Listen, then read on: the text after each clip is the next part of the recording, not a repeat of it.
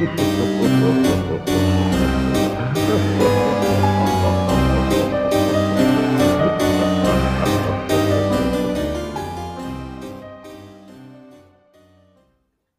and welcome to Horrible Friends. We're a podcast and book club format about horror movies. This week in our month of Cage, we have The Wicker Man from 2006.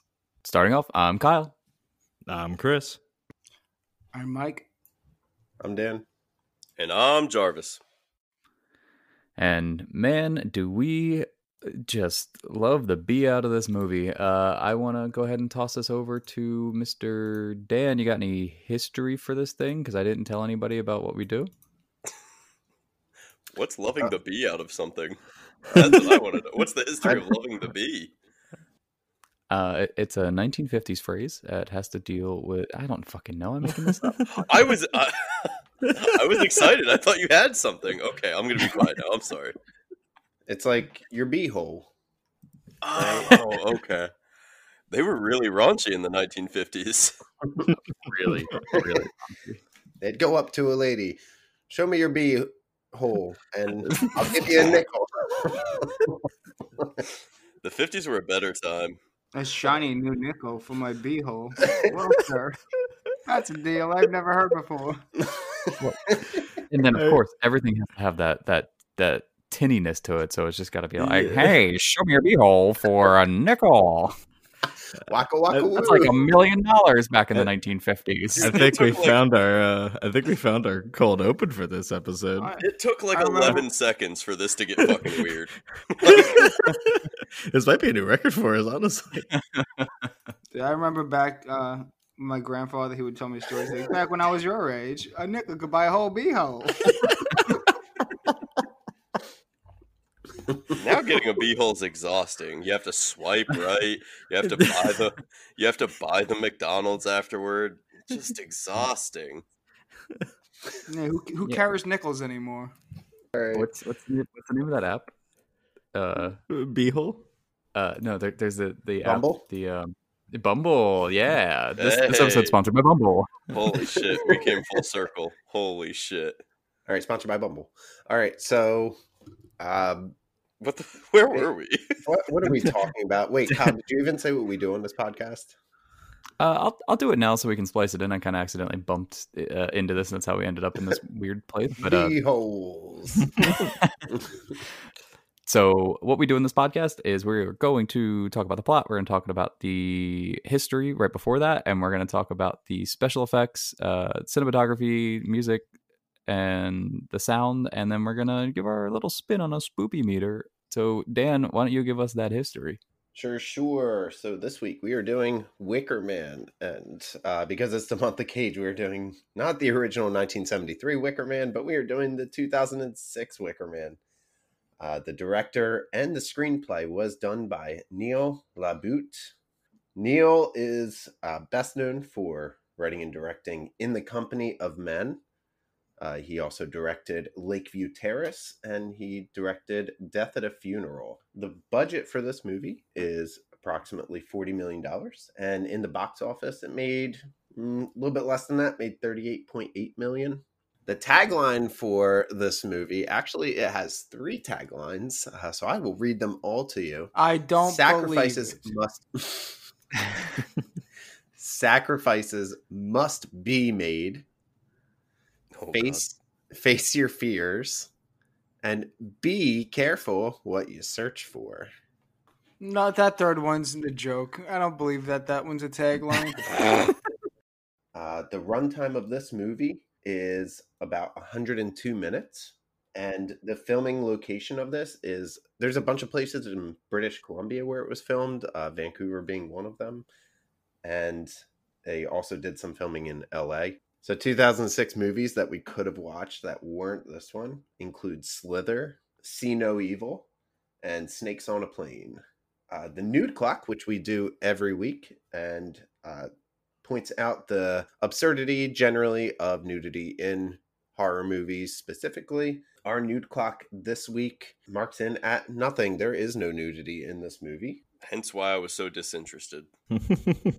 I was just waiting for pushback because I always get you guys would have been like, there was a naked bee at one point. So I saw his thorax, if you know what I'm talking about. There was a beehole. Saw his beehole. Yeah, it was a beehole. Beehole, beehole, my kingdom for a beehole. But alas, none to be found. Just bees. Lots of bees. Literally, so many fucking bees. That was a very moving speech. If you are interested in watching this movie, you can watch this over at Google Play or Amazon Prime Video. Unfortunately, you will have to rent this movie or purchase it, which you will definitely want to do because you'll want to watch this movie over and over nonstop. No, you don't. All right. Well, with that, we're going to elaborate what Chris means by "Oh God, no," and pass it over to him, who has the plot this week. So our movie opens with our hero, Edward Malice, which, by the way, I had to really actually look it up because he doesn't really say his name for at least a solid 30 minutes in the movie. So he's a California police officer, and he's just, out doing his police officer thing, pulling people over, slipping tags on abandoned cars, just a very exciting life. Do you think that biker jacket is regulation? No, that's his. He brought it on set. That's exactly those were my initial thoughts. I was like, they gave him a cop uniform, and Nick Cage just went, "No, I got it," and he just showed up with that fucking leather jacket, and they're like, "What do we tell him?" And they were like, just let it ride. It's Nick Cage. No, he's gonna do whatever the fuck he wants. Yeah, just let him go. One of my favorite interactions is when he's a police officer in the beginning, and he walks up to the car, and he's like, "Do you know why I stopped you?" And the guy says, "Yes," and Nicolas Cage just walks away.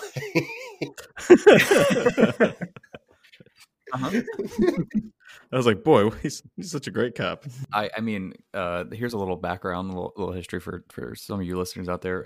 When Chris and I were heading out to our very cold spring break in the Adirondacks, I did the exact same thing. This officer pulled us over because we were totally speeding because we were trying to speed to our campsite before the sun went down. And she was like, "So I saw you start to slow down once you crested that hill over there. So you know why I pulled you over?" And I was like, "Yeah." She was like, "Okay," and she just walked away. And she came back and she was like, "So here's a ticket for disobeying a traffic control device, aka you were speeding. So it's not a speeding ticket, but you're good." And I was like, "Yeah, here's $230. Thank you." Did you make it to the campsite in time? No. Oh. All right, so back to this rousing movie. As Nick Cage is riding his motorcycle with his obviously regulation leather jacket, station wagon goes flying down the road, and we see a doll fly out the window, and he does a fantastic ride by and scoops it up. He pulls him over. The mother driving the car immediately starts apologizing for her daughter, who is the one that threw the doll out the window. She says they've been driving a long time and, she's antsy or whatever. So he hands the doll back, and this child, who I was just like, "You're a little asshole," like just throws the doll right out the window again, right past him.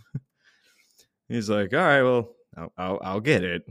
And as he walks away to go pick up the doll, out of nowhere, a Mack truck just destroys this car. So after the car gets rammed by the Mack truck, he runs back to it and decides to, catch on fire. And he's trying to break out the back window with his helmet to save the girl. But the car explodes, knocks him backwards, and knocks him right into the title card. There's nothing fires hate more than an immediate force of oxygen. That's true. Hey, it's getting a little hot in there. Let me open up this window for you. It's science. Yeah. This just sets the entire movie for the weird and awkward acting that is just this whole thing. I think there's only like maybe two characters that redeem it, but beyond that everybody in this movie sucks. You know what was more disturbing than a child being burned alive in a car fire? The fact that the entire title card, they decided on papyrus for everything, for all the writing, for all the actors' names, everything. I was like, papyrus? What? Why? Pirates, come on, people. Come Jesus on. Christ, this is a professional setting. Someone gets it. So we now cut to Ed sitting on his couch in his home. It's been some kind of unsaid amount of time since that incident. He appears not to be, handling it very well. He has like some kind of hardcore PTSD from it. And fellow police officer, policewoman from his precinct, drops by to check on him, like drops him off some mail that was there. And that's more or less it. They kind of sit there, and it's just the worst kind of conversation dialogue ever. Where it's just like, you holding up? Yeah, yeah, yeah, yeah. And then we cut to another scene.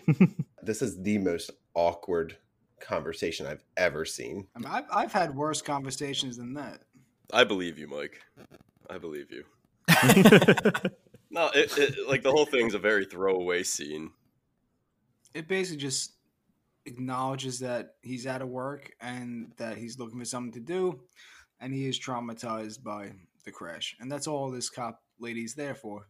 As I said, that awkward conversation just kind of ends. He's going through his mail, and he receives a letter from his ex-fiance, who, to make a long story short, explains that her daughter, Rowan, has been missing for 2 weeks, and she asks him to come to her home, known as Summer's Isle, and help find her.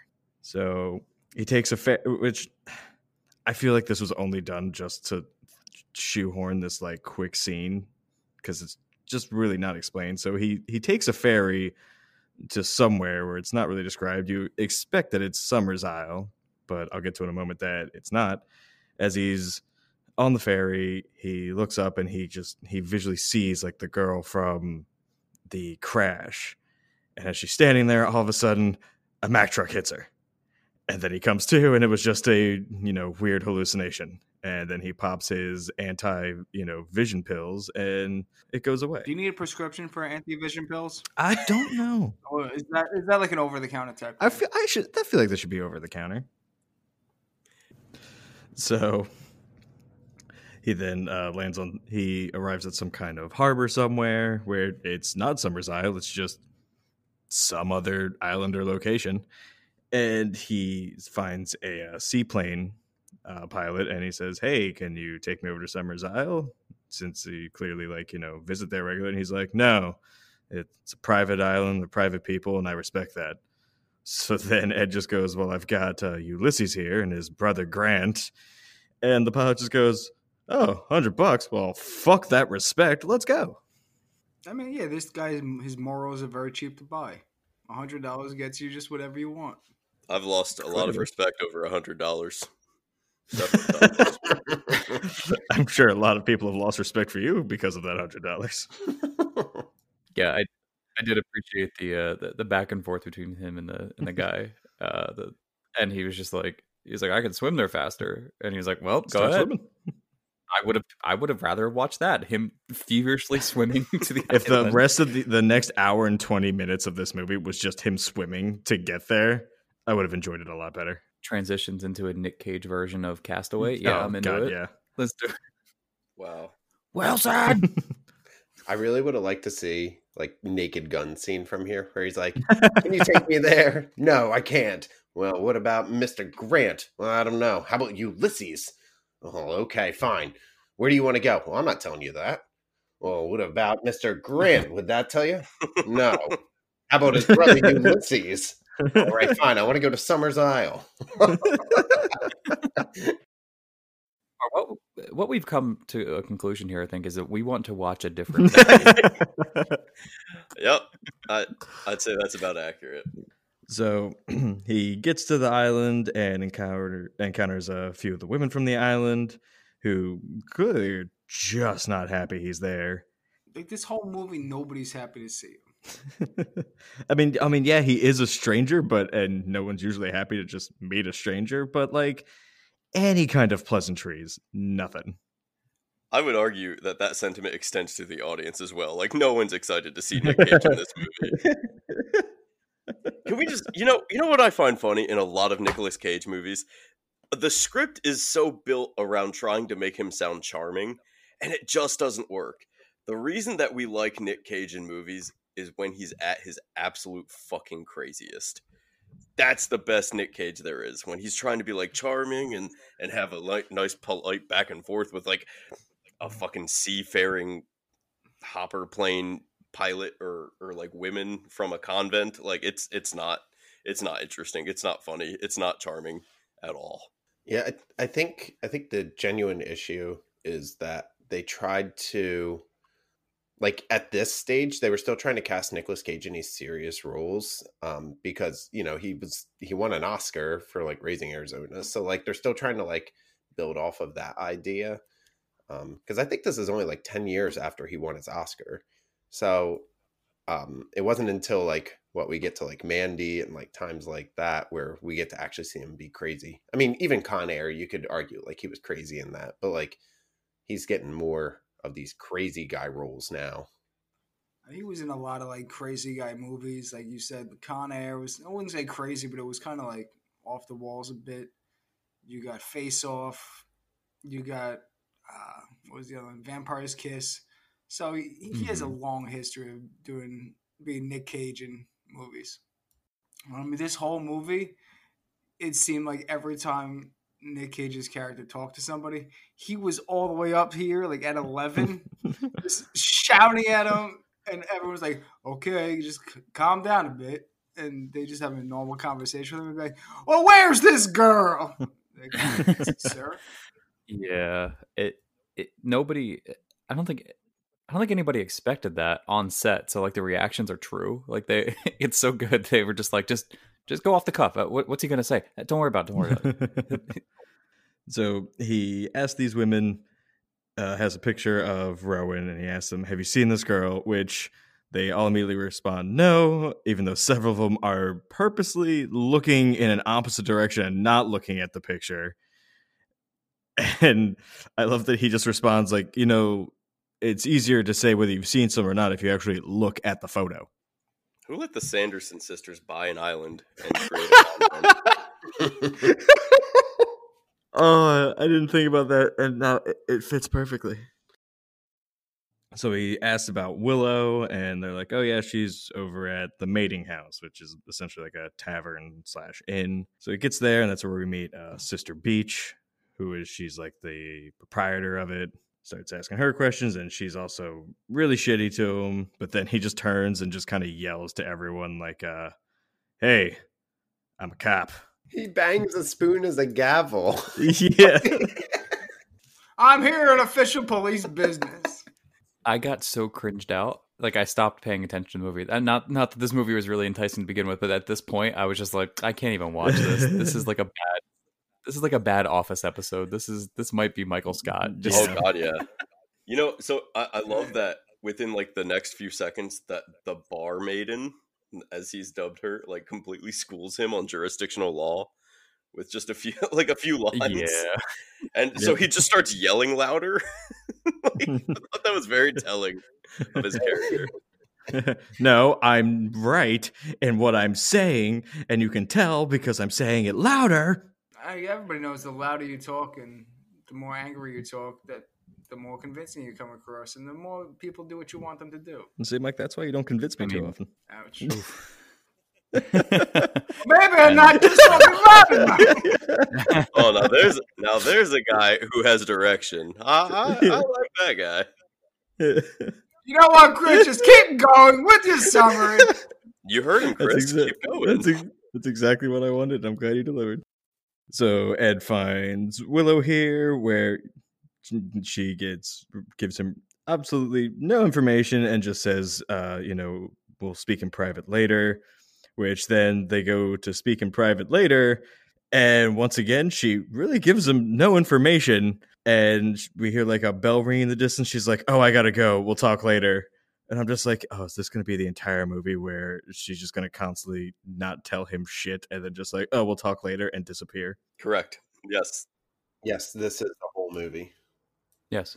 And so Ed's back in his yes. room in the tavern, and he overhears Sister Beach and several of the other women talking about how they're getting ready for tomorrow and the festival of Death and Rebirth. and that they wait for the Wicker Man's return. Yeah, why would you have this like mysterious secret meeting when you know there's somebody upstairs that's like already suspicious of you? And why wouldn't he stick around and listen to the whole thing? Like he's like, oh, this all seems like important information. I better step out. Up to the bar. I guess I'll go to bed. Again, these questionable directions, like, and I can only assume that this is in the screenplay and the directing. Like, why do these things happen? I mean, the telekinetic blind twin ladies were pretty cool. Like, I think that was neat. But again, they don't focus on anything interesting in this movie. Nothing. Nope. Oh god. So it's the next morning, he's in the tavern, and I guess he's like having his morning tea, which I don't know why this bothered me so much. So this island, like, their biggest thing is honey, all the bees that they have and all the honey it makes.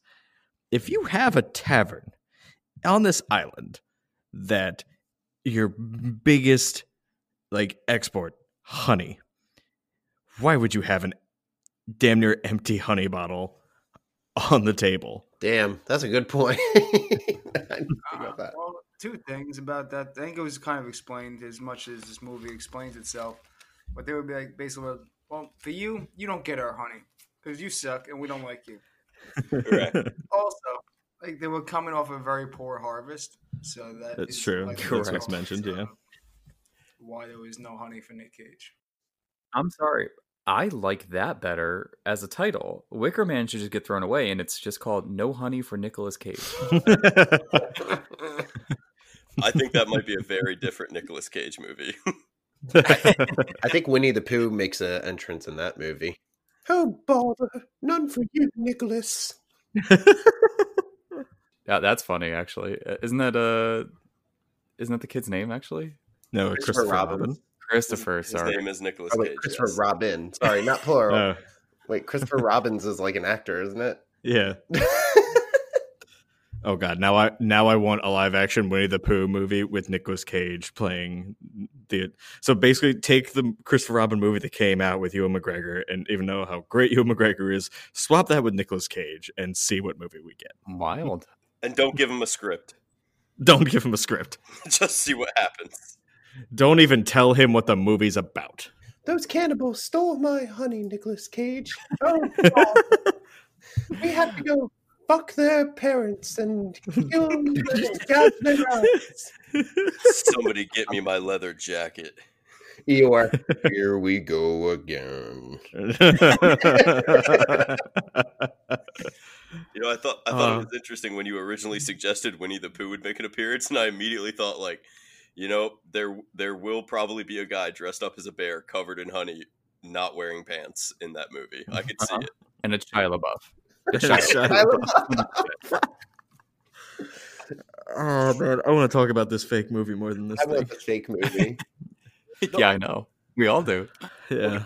But so that scene where he's like, "Hey, what's the deal? I thought you guys make honey." I was really hoping the one waitress would have been like, "Oh, we did make honey until you killed our bee, our last bee." The reason it took so long is because it was one goddamn bee doing all the work. There's only so much honey one bee could make, and you killed him. You killed him. Ulysses, no! That scene, going backwards to that scene, her like disbelief is real though. She's like, "Why would you do that?" And he's like, "I don't fucking care. I'm allergic." She's like, "Okay." That's exactly that's what he should have said. I don't fucking care. I'm allergic. Oh wait, no. The bee's name, Susan B. Anthony. Oh God. Stop. I'm going back to this summary. The male Bee's, bee. the bee's name, Jerry Seinfeld. Oh God. So anyway, Now there's a good Nicolas Cage movie. Not another B movie.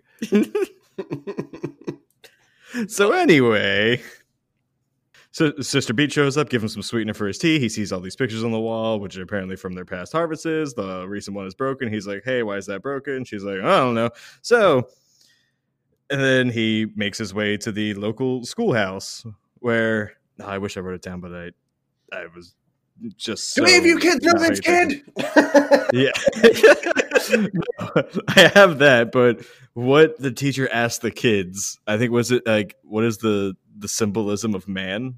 Yes. Or something like that, and they all just go phallic symbol. Yeah. I was like, whew, right on the nose here. All right, right on the phallic. I read an interview with the director where like the guy was like, oh well, people said that your first movie, the what the fuck was the name of it, In the Company of Men, was misogynistic, and some of your plays are misogynistic. Well, no one can say that about this. And I'm like, well, like, they're so very overly the top, like, men are bad, am I right? Yeah. Am I right, ladies? Let's go, girls. You said that you think this movie was trying to placate to like female empowerment. Yeah. Like ham-fistedly, yes. Yeah. Ham-fisted? That's the Yep. the description you want to go with on a woman-based island? Like, Oh, sorry. Let me try that again. Honey ham-fistedly, yes. There you go.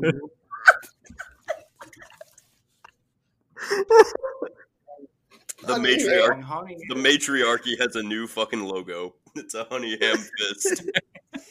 I mean, I would definitely get behind that matriarchy if it included honey hams. Like, I was of the mind that the pictures on the wall, like, those kids were definitely getting killed and fed to, like, whatever this island's version of their corn demon is. So it's like a giant bee demon, is what I thought.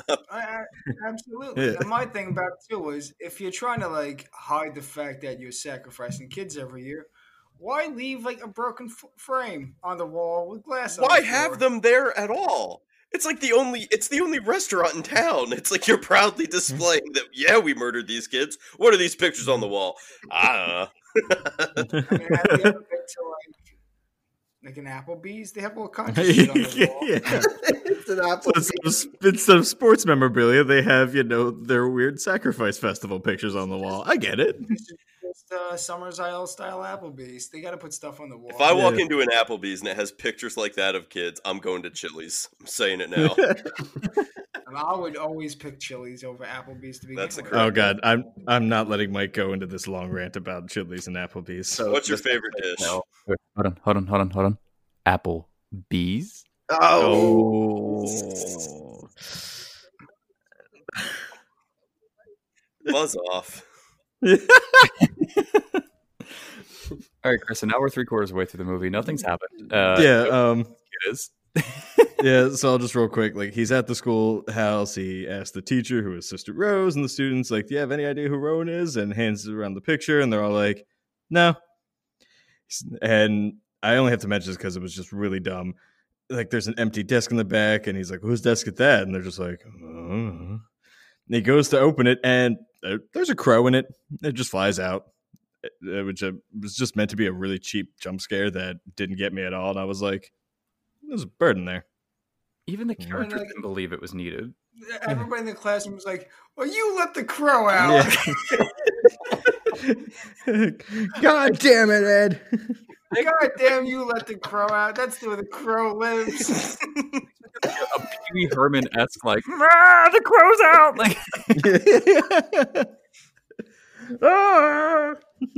Bro, Nick Cage is the most shit-headed dude cop in this scene. He Yeah. just walks in, and the teacher's like, "Excuse me." He's like, "Shut up, lady. All right. Listen up, kids. I'm a cop. See this badge? Pretty badass, am I right? I usually wear a leather jacket. Anywho." Do you want to hold my gun? And in that moment, I realized, like, this is the exact situation that women leave the cities they live in, and they go to distant islands to create communes. Like, I get it now. Sorry, ladies. even this whole movie, like every scene he went to, every person he talked to, like, I'm a cop and answer my questions. It's like, okay, well, I'm not going to answer your questions. Like, well, you should answer my questions. And where's this kid? Just like way over the top, just shouting at people, just doing whatever he wants. Like he trying to act like he belonged there and was trying to take charge. But like nobody was having any of it. And it just felt very like awkward and it's like tense between people every time you try to talk to somebody. Yeah. He's just playing bad cop, bad cop. Yes. Good cop. Bad cop, worst cop. Yeah. Bad cop, inept cop. Yeah. All right, so real quick to just get past this goddamn schoolhouse. So after this, he goes and finds Willow, and once again, she gives him really no information, and he's like, okay, and then they stand there and make out for a second, and then it's literally what happens, and then we cut to, and then he, I guess, borrows her bike and goes out for a lovely bike ride, and sees all the different like beekeepers and all of the bee houses, and he decides, I guess I'll go look at them, even though he already mentioned he's allergic to bees, so why the fuck would you get near him? And he kind of like envisions like Rowan standing there being swarmed by the bees, but then he gets swarmed by the bees and passes out, and we get another dream about the car accident again. So after his little bee incident, he wakes up in the home of Sister Summersisle. He meets her, and they have some very long, drawn-out dialogue that's essentially, our festivals are to honor the great mother goddess that looks over their island and, make sure they have good crops, and that her ancestors were the ones that came to this island after first landing in Salem so they could have, a safer place away from essentially, like what America would become. So then we cut to Ed digging up the grave of his, daughter, I guess. And when he opens the casket, he finds a burned doll. And it's a doll similar to the doll from the beginning of the movie.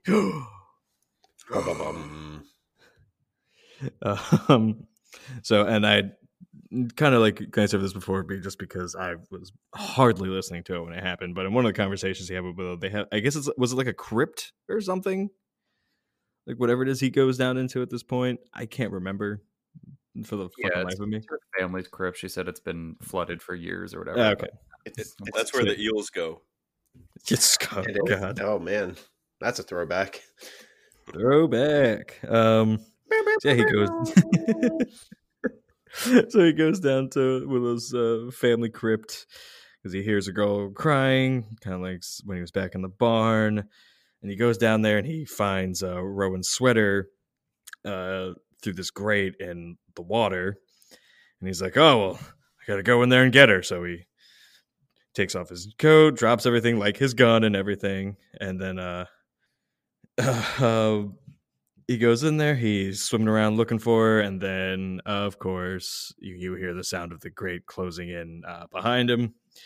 He goes back. He's screaming for help. And sure enough, like no one comes. And he kind of like starts to pass out. And then he starts having visions of the car crash again. And now it seems more like Rowan is the one in the back seat of the car.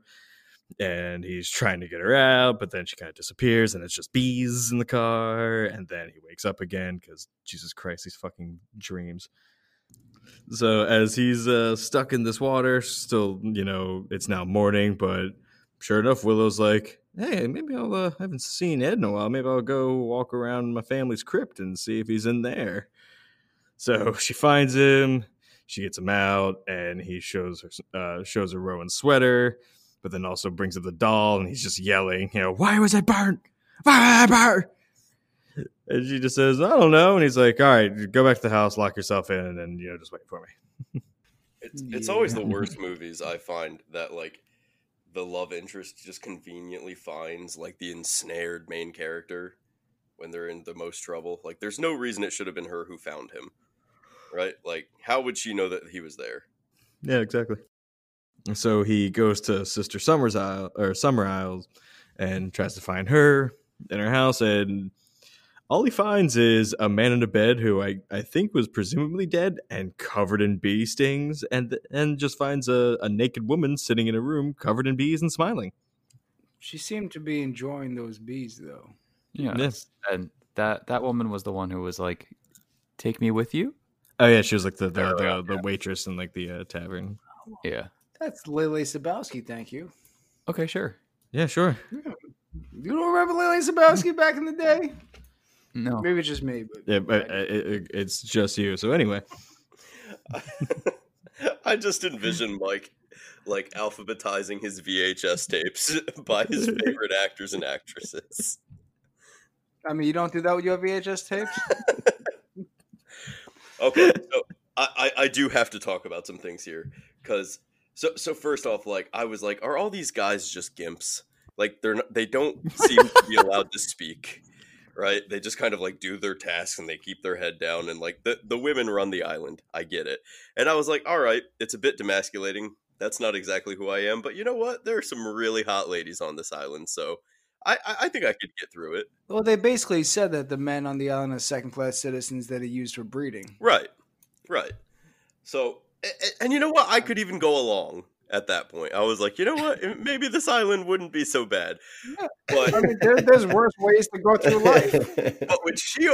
but when Nick Cage opens up that door and that guy is naked in bed, covered in bee stings, I was like, all right, I was into it. But I draw the line if these chicks are watching me and getting off to me fucking a beehive. Like, count me out. I'm not doing it. Maybe that was his kink. Maybe he was just like really into being stung, and they were like, "This is really fucked up, and we're killing some of our bees." But you know what, Don? We really love you, Don. So we'll definitely cover you in some bee stings for you. So this was for Don. You think I they're think just it was so for Don. generous? Yeah, I think it was his kink. You know what? There's always a counter argument. So you know you might have something there. Maybe that's Don's kink, I guess. Going back to that like weird like second class citizen thing was the whole dialogue of that, which I think happened or happens. I don't remember. This whole movie was a blur.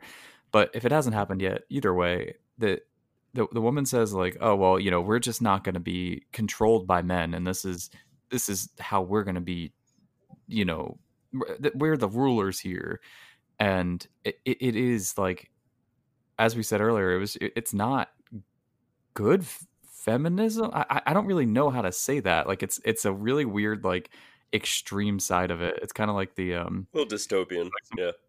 yeah. And there's some of those like college. I've seen some headlines, granted, where it was like students hold you know, feminist thing by not allowing men to come in, and I thought the whole it's just weird. That's what this movie is. It's it's like, let's be feminist, but also no men ever. Yeah, it's like they were trying to. It's really like they were just trying to get like viewers just based off of that idea.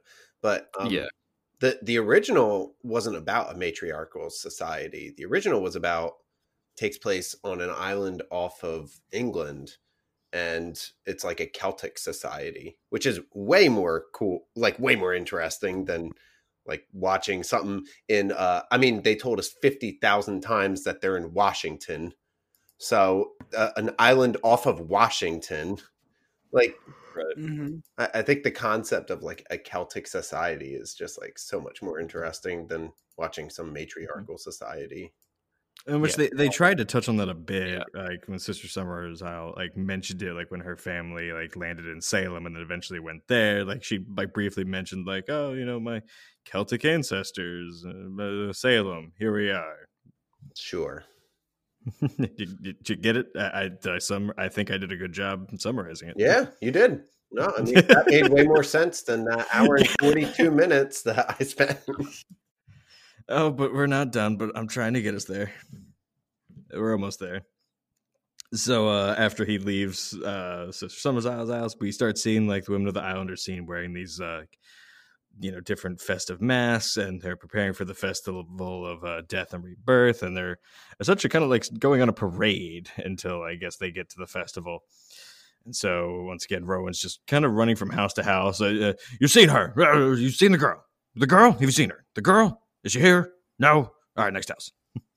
I think my favorite part of this whole thing was he came up on that guy. I think it was the guy, the lady. I don't remember. But he stole their bike. He's like, take off the mask. And then he stole their bike. And then he like threw the mask at him. He's like, take your stupid mask. Oh, yeah, that was Sister Rose. He took her bike. Hey, My boy. I laughed so hard at that. It was pretty funny. If I may, I would just like to briefly summarize what Cage's cop crime count is. So at this point, he's brandished a firearm in a threatening manner. Yes. The B&Es, like fucking 50 of them. He just broke into every house on the island. Bees and E. Oh no. Assaulting kids. He like just walked up to these kids like, take off your mask, come here, and just started grabbing them and like ferociously taking off their masks. He stole the bike after threatening her with a firearm. And we're about to see some pretty physical violence. Yeah, and this whole thing is done outside of his jurisdiction. Also, Completely outside of his jurisdiction. And because they said outside of Washington, it's definitely in Canada. He has crossed national borders. He is a national he is a criminal of Canada. Holy shit! I didn't think about that. Yeah, that's what it's all about. So he makes his way back down to the harbor, and we see that the seaplane's been sunk. And he finds the corpse of the pilot. And the first thing I thought of was, guess the $100 wasn't worth it, huh? I really liked that aesthetically, like how they killed him. Like they sewed his mouth shut, they sewed his eyes shut. They cut off his hands. They cut off his hand and replaced it with a bunch of sticks.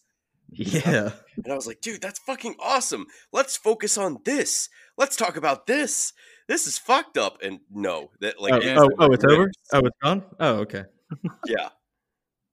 So he makes his way back to the tavern where we see Sister Beach is getting ready for the festival with her bear costume, and he walks up and punches her the fuck out, and then has like a quick scuffle with the waitress, who the actress's name I forget, which Mike will now say to remind me. That's Layla Sabowski. Thank you. And knocks her out, and then he decides to don the bear costume and sneak his way into the parade as they make their way towards the festival. So as the parade stops, and I guess we're now at the festival itself, we finally see Rowan, actually Rowan, not just a weird vision. She's tied to a pyre and clearly about to be burnt and sacrificed. And as he kind of looks at Willow like, what the fuck? He runs up in the bear costume to the woman standing by ready to light the pyre, punches her in the face, and then unties Rowan and they flee into the woods. So unequivocally, funniest scene of the movie. One of the funniest things I've ever seen. Yep.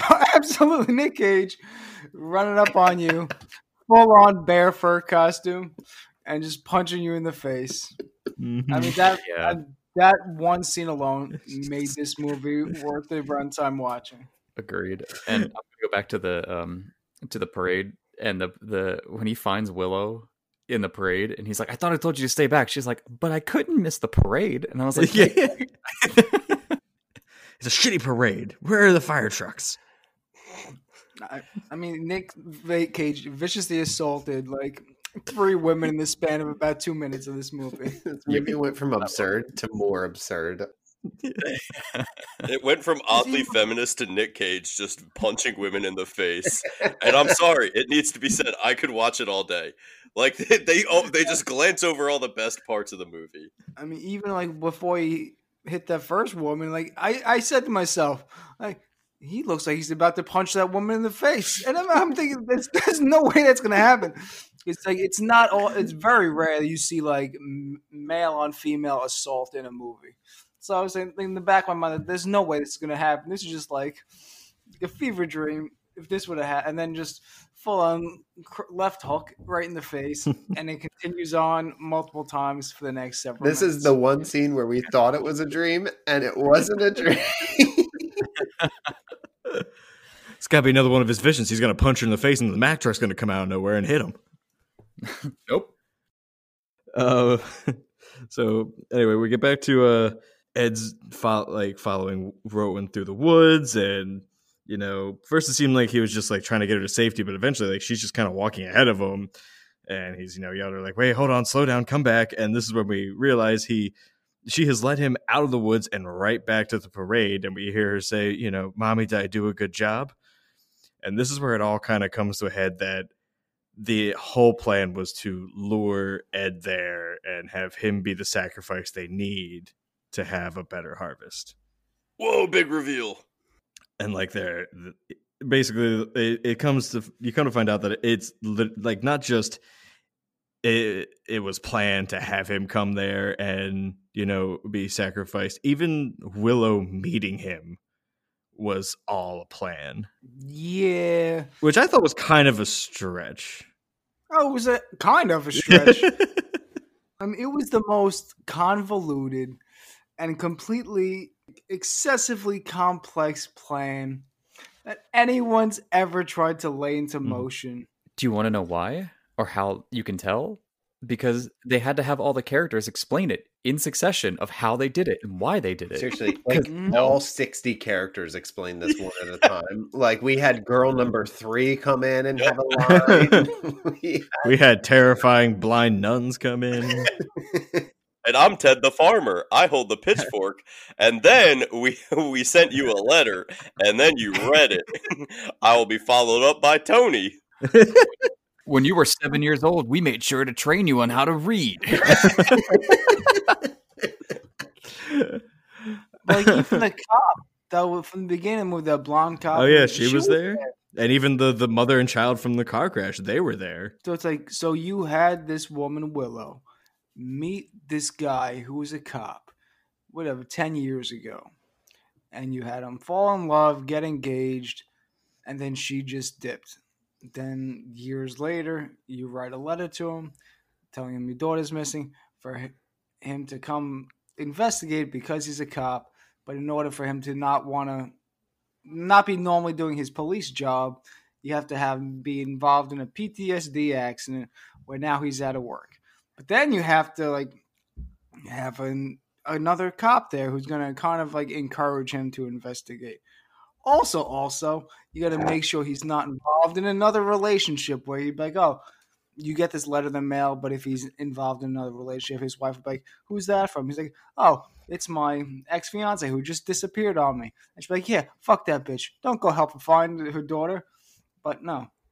It's like, this is going to happen, and this is going to happen, and this is going to happen, and this is going to happen in order for Nick Cage to investigate. And this is all on the off chance that you have a bad crop that you need to sacrifice him to fix. Mike, this plan makes complete sense, so I don't get what your problem is. I don't even understand what I just said. So he gets captured. He's taken to the large wooden structure that they've created known as the Wicker Man. And sadly, the meme that everyone knows of this movie is actually apparently a deleted scene or an extended cut, which made watching this so upsetting that I didn't even get the payoff that I wanted. It's the classic scene of, this weird hat being put on Nicolas Cage, and they kind of funnel bees into it and they sting the shit out of him, which it's weird that they cut it out, because after they've captured him and they take him to the Wicker Man and they get him out of the bag, his face is all stung and fucked up. So you took out the scene of it happening, but still show his face from it. I think it was considered torture, and I think they would have gotten a R rating as opposed to PG-13. Yeah, that's fair. Yeah, because he straight up gets hobbled. Yeah, because that's the other thing. They still have the audio of him being hobbled as they're just carrying him, because you just hear, "Oh, my legs," and I'm like, they're just carrying him. Did one of them pinch him? They left the audio of the best parts of the movie. I don't know what the penalty is for R over PG-13. I don't know if you have to pay more money for that, but oh my god, if you decide to watch this movie, watch the deleted scene and tell me it's not the best part of the entire fucking film. I mean, they already used their one F word for a PG-13 movie, right? So they got that far, and I think I guess that coupled with and having the essential torture probably would have pushed them into the R. So Zed's been put inside the Wicker Man. He's, screaming for help, and And just to add insult to injury, it's Rowan who runs up and lights the Wicker Man on fire. As everyone chants, the drone must die. Ed cries out in pain, and he burns to death. So we cut to 6 months later where we see two guys at a bar who, by the way, they happen to be, police cadets, fresh out of the police academy. And yeah, I guess off screen they kind of see these two women in other rooms like, oh, let's go talk to them. And sure enough, it's Willow and Mike, actress's name again, please. Thank you, Mike. And so clearly they're there to, make a future long convoluted plan to eventually get these guys to come to the island to have more sacrifices for future possible bad harvests. And she even kind of repeats a line which I glanced over before because it was just odd, but at this point it does make sense. She had said to Nicolas Cage earlier, like, if you leave, can you take me with you? And as she's talking to this one cop who is James Franco, asks where he's going after this, he's like, oh, I'm gonna go home. And she's like, oh, can you take me with you? And then we just kind of get like weird background, like sound of bees, and then credits. And that's the fucking Wicker Man. What a disaster. Yep. Kyle, please take us into the other categories. I'm done. All right. Let's go ahead and go into cinematics and special effects. I mean, I'll give it the movie was, shot like decent. Yeah. Like I have no problem with like the cinematography of it, and there wasn't like a whole lot of like practical. I mean, besides like the bee stings on his forearm and the guy who clearly loved having sex with beehives and him covered in that, like those effects were fine. Like they weren't like, oh, that's great. I think the best effects were what they did to the plane pilot and like had Soda's eyes shut and replaced his hands with little sticks. For the quarter of a second he was on the screen, absolutely. Yeah, all the lighting was fine. It was mostly filmed outside, so I don't know how you could fuck that up. So good for them. If I had to mention one thing that bothered me, it would be that there were like some hokey scenes that tended to be around like his dream sequences, like the pan out from when he was under the water finding Rowan, and then he comes back and they pan out and he's holding Rowan, and it's like I don't know, it seemed clunky. Other than that, like nothing stuck out. Those are the only things that I thought were a little hokey. Yeah, the only, I guess I'll toss in some set design. I did like the Wicker Man, like whatever they did for that. If that was, I don't know if that was practical or just CGI, but it held up either way. I actually liked the Wicker Man, the nice big old burnable stick pile that they made, and with the goats strewn in and around it and whatnot. That was actually legit pagan, which was cool.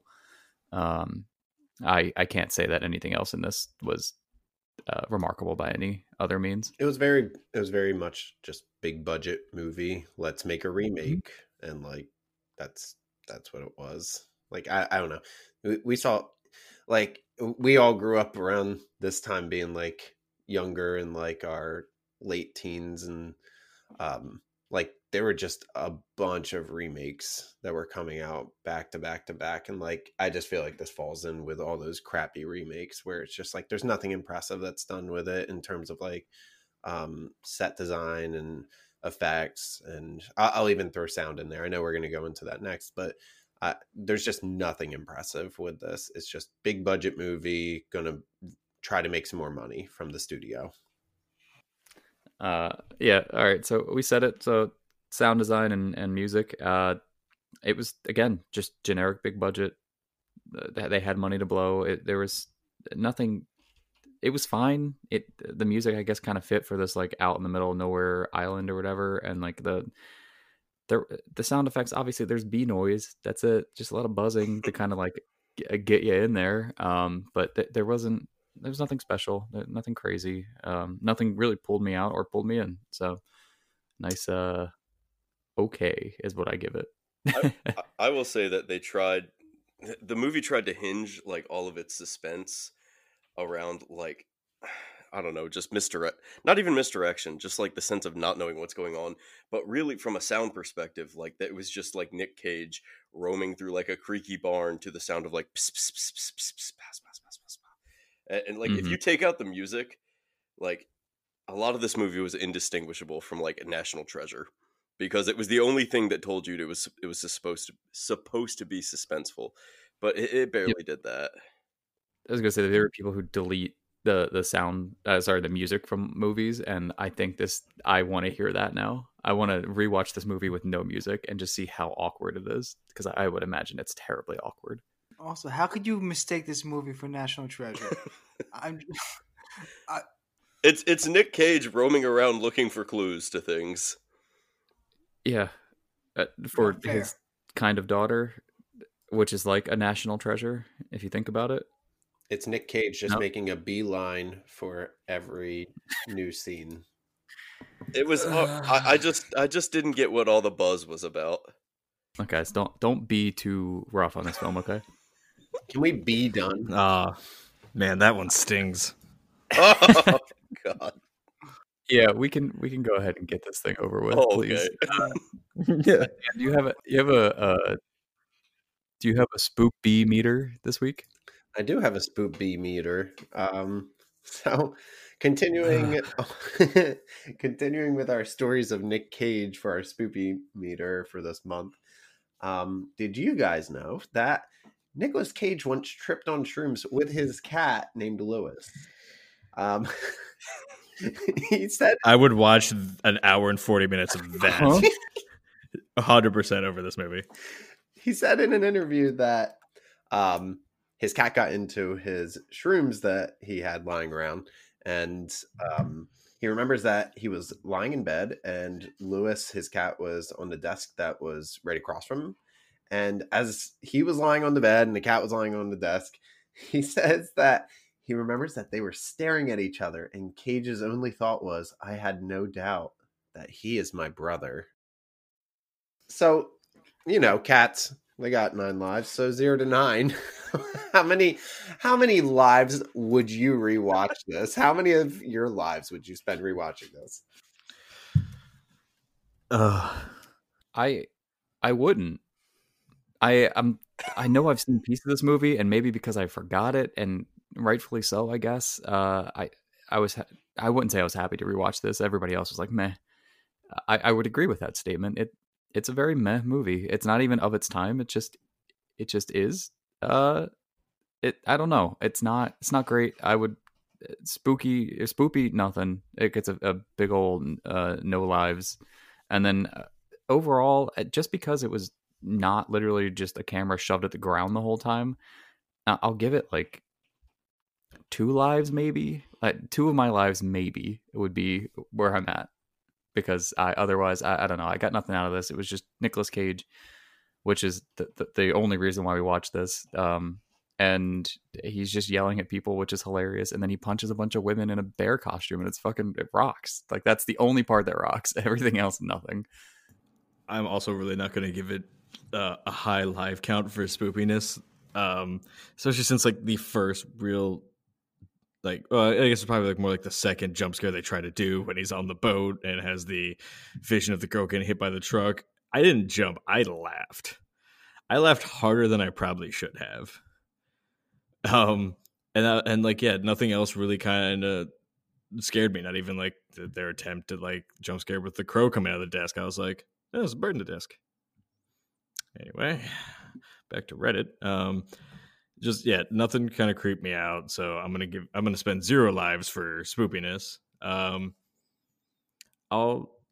agree with you, Kyle. Like it was shot decently well, and like you said before, it was mainly shot in daylight. So how can you fuck that up? But since the writers really fucked up the story, I wouldn't put it past them. Really the only good parts were Nick Cage freaking out, shouting and shaking people, finding out where the child is, and dressed as a bear and punching women in the face. And I hate that my favorite thing about this movie is Nicolas Cage assaulting women while wearing a bear costume. But yeah, overall, I'll give it 1 life spent out of my 9, and I am going to save the rest doing literally anything else besides watching this movie. I will not be very different from your assessment, Chris. You're right.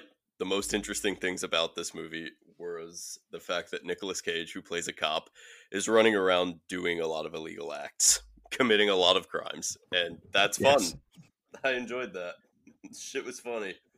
But yeah, no, like this movie really kind of screamed like it could have been like a 30-minute subplot to a bigger movie.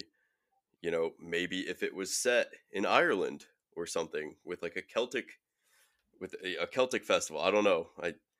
I hear a lot that the original gets a great deal of praise, and that this remake was pretty heavily rewritten. I don't know for certain. I have not seen the original, um, but yeah, the there's really nothing scary about it. I've already kind of given my position on how it tries to build suspense, and you know, even if the sound effects and music it does its part, the story doesn't provide any sort of suspense. So there's he's searching for answers. No one gives him anything, and he's just fine with it. Which is confusing. It's a confusing position as an audience to kind of accept that and internalize that. Like, all right, well, what do we do now?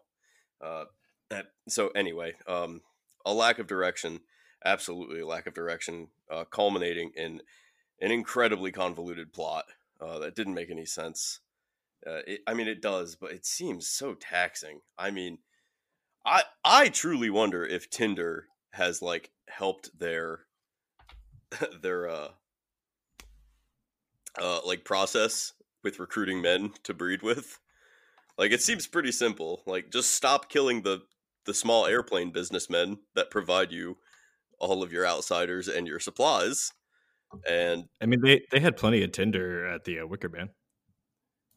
Ha. Ha. this is worse than Take the it bee That puns. was a good This is one. worse That than was a the bee good puns. one. Continue. I'm sorry. Thank you. Yeah. So, in the interest of not rambling, 0 for scary. It's not scary, not at all. And then if I'm going, 0 to 9, I'll give it 1 overall. In that, it's an interesting film. The unfortunate part is that the best parts of the film are taken out. So, I would probably give it closer to a 3 or a 4, just with the one scene that they took out. But alas, that didn't happen. That scene was captivating and fucked up, and I really liked it. And it added a little bit to the story. The fact that they were like torturing this man. But yeah, no. So yeah, gravely disappointing. I would be happy not to watch it ever again. I will give it a 1 out of 9. So I'm not gonna like rehash too much what everyone else has said and what I've said already. Spoopy wise, 0. This wasn't a scary movie in any sense, to me at least. Uh, like as an overall movie, if I had to give it a rating out of 9 cat lives, I give it a 1.5 or 2. It's basically an hour and 40 minutes of a cop, Nick Cage, running around an island full of women, just yelling at him. I mean, it's not a good movie. The best part of this movie was in the last 15-20 minutes, and that was because of like ironically funny. It wasn't trying to be funny, but it was probably one of the funniest things I've seen in a very long time. And what other movie can you say has Nick Cage in a full-on fur bear suit punching people in the face? So just for that alone, it gives it 2 out of 9 as an overall movie. Just don't watch it. Don't go out of your way to see it. And like Jarvis said, they did cut out the not the bees, which is in the extended cut. So just go check that out, and that's it. Like Mike and everyone else said, I'm not really going to rehash everything. 0 out of 9. It's not spoopy. And in terms of overall movie, yeah, it's not good. The direction was off. Characters felt off. The acting felt off. It's just not good. The screenplay is not good. And the concept is so interesting. So it's very disappointing to say that. But if you're going into it to laugh at a movie and to go enjoy yourself, yeah, I think you would have a good time watching this movie. I think if I was sitting with friends watching this, then would have had a good time. Tiff and I watched this, and we laughed at it until she fell asleep, and then I laughed by myself, which was way more sad. But if I can think of one line that continuously happened throughout this entire movie to sum this up for me, it's I don't know what's going on. So I'm going to give this a 1 out of 9 and say I still have no idea what's going on in this movie. And that's fair. I still can't get over how much money this is a ridiculous film. But I will go ahead, if nobody's got anything else, I will go ahead and just thank our the people who helped out with this. So I want to thank Connor McLeod and Andrew Cavanaugh. They do our artwork and our music respectively. And I want to thank you. We have a Facebook group. Come join us on Facebook. We've got everything else. We got a Twitter. We got an Instagram. We got a Gmail. Just come say hi to us. Tell us what you want to watch. Tell us what you hate. Tell us what you like. Tell us how horrible we are. And then, Chris, why don't you go ahead and be us out of here? Ah, fuck. That's how we leave. This is how we leave them. All right, I'm going to tell everyone to buzz off. There we go. Thanks for stopping by and having a horrible time.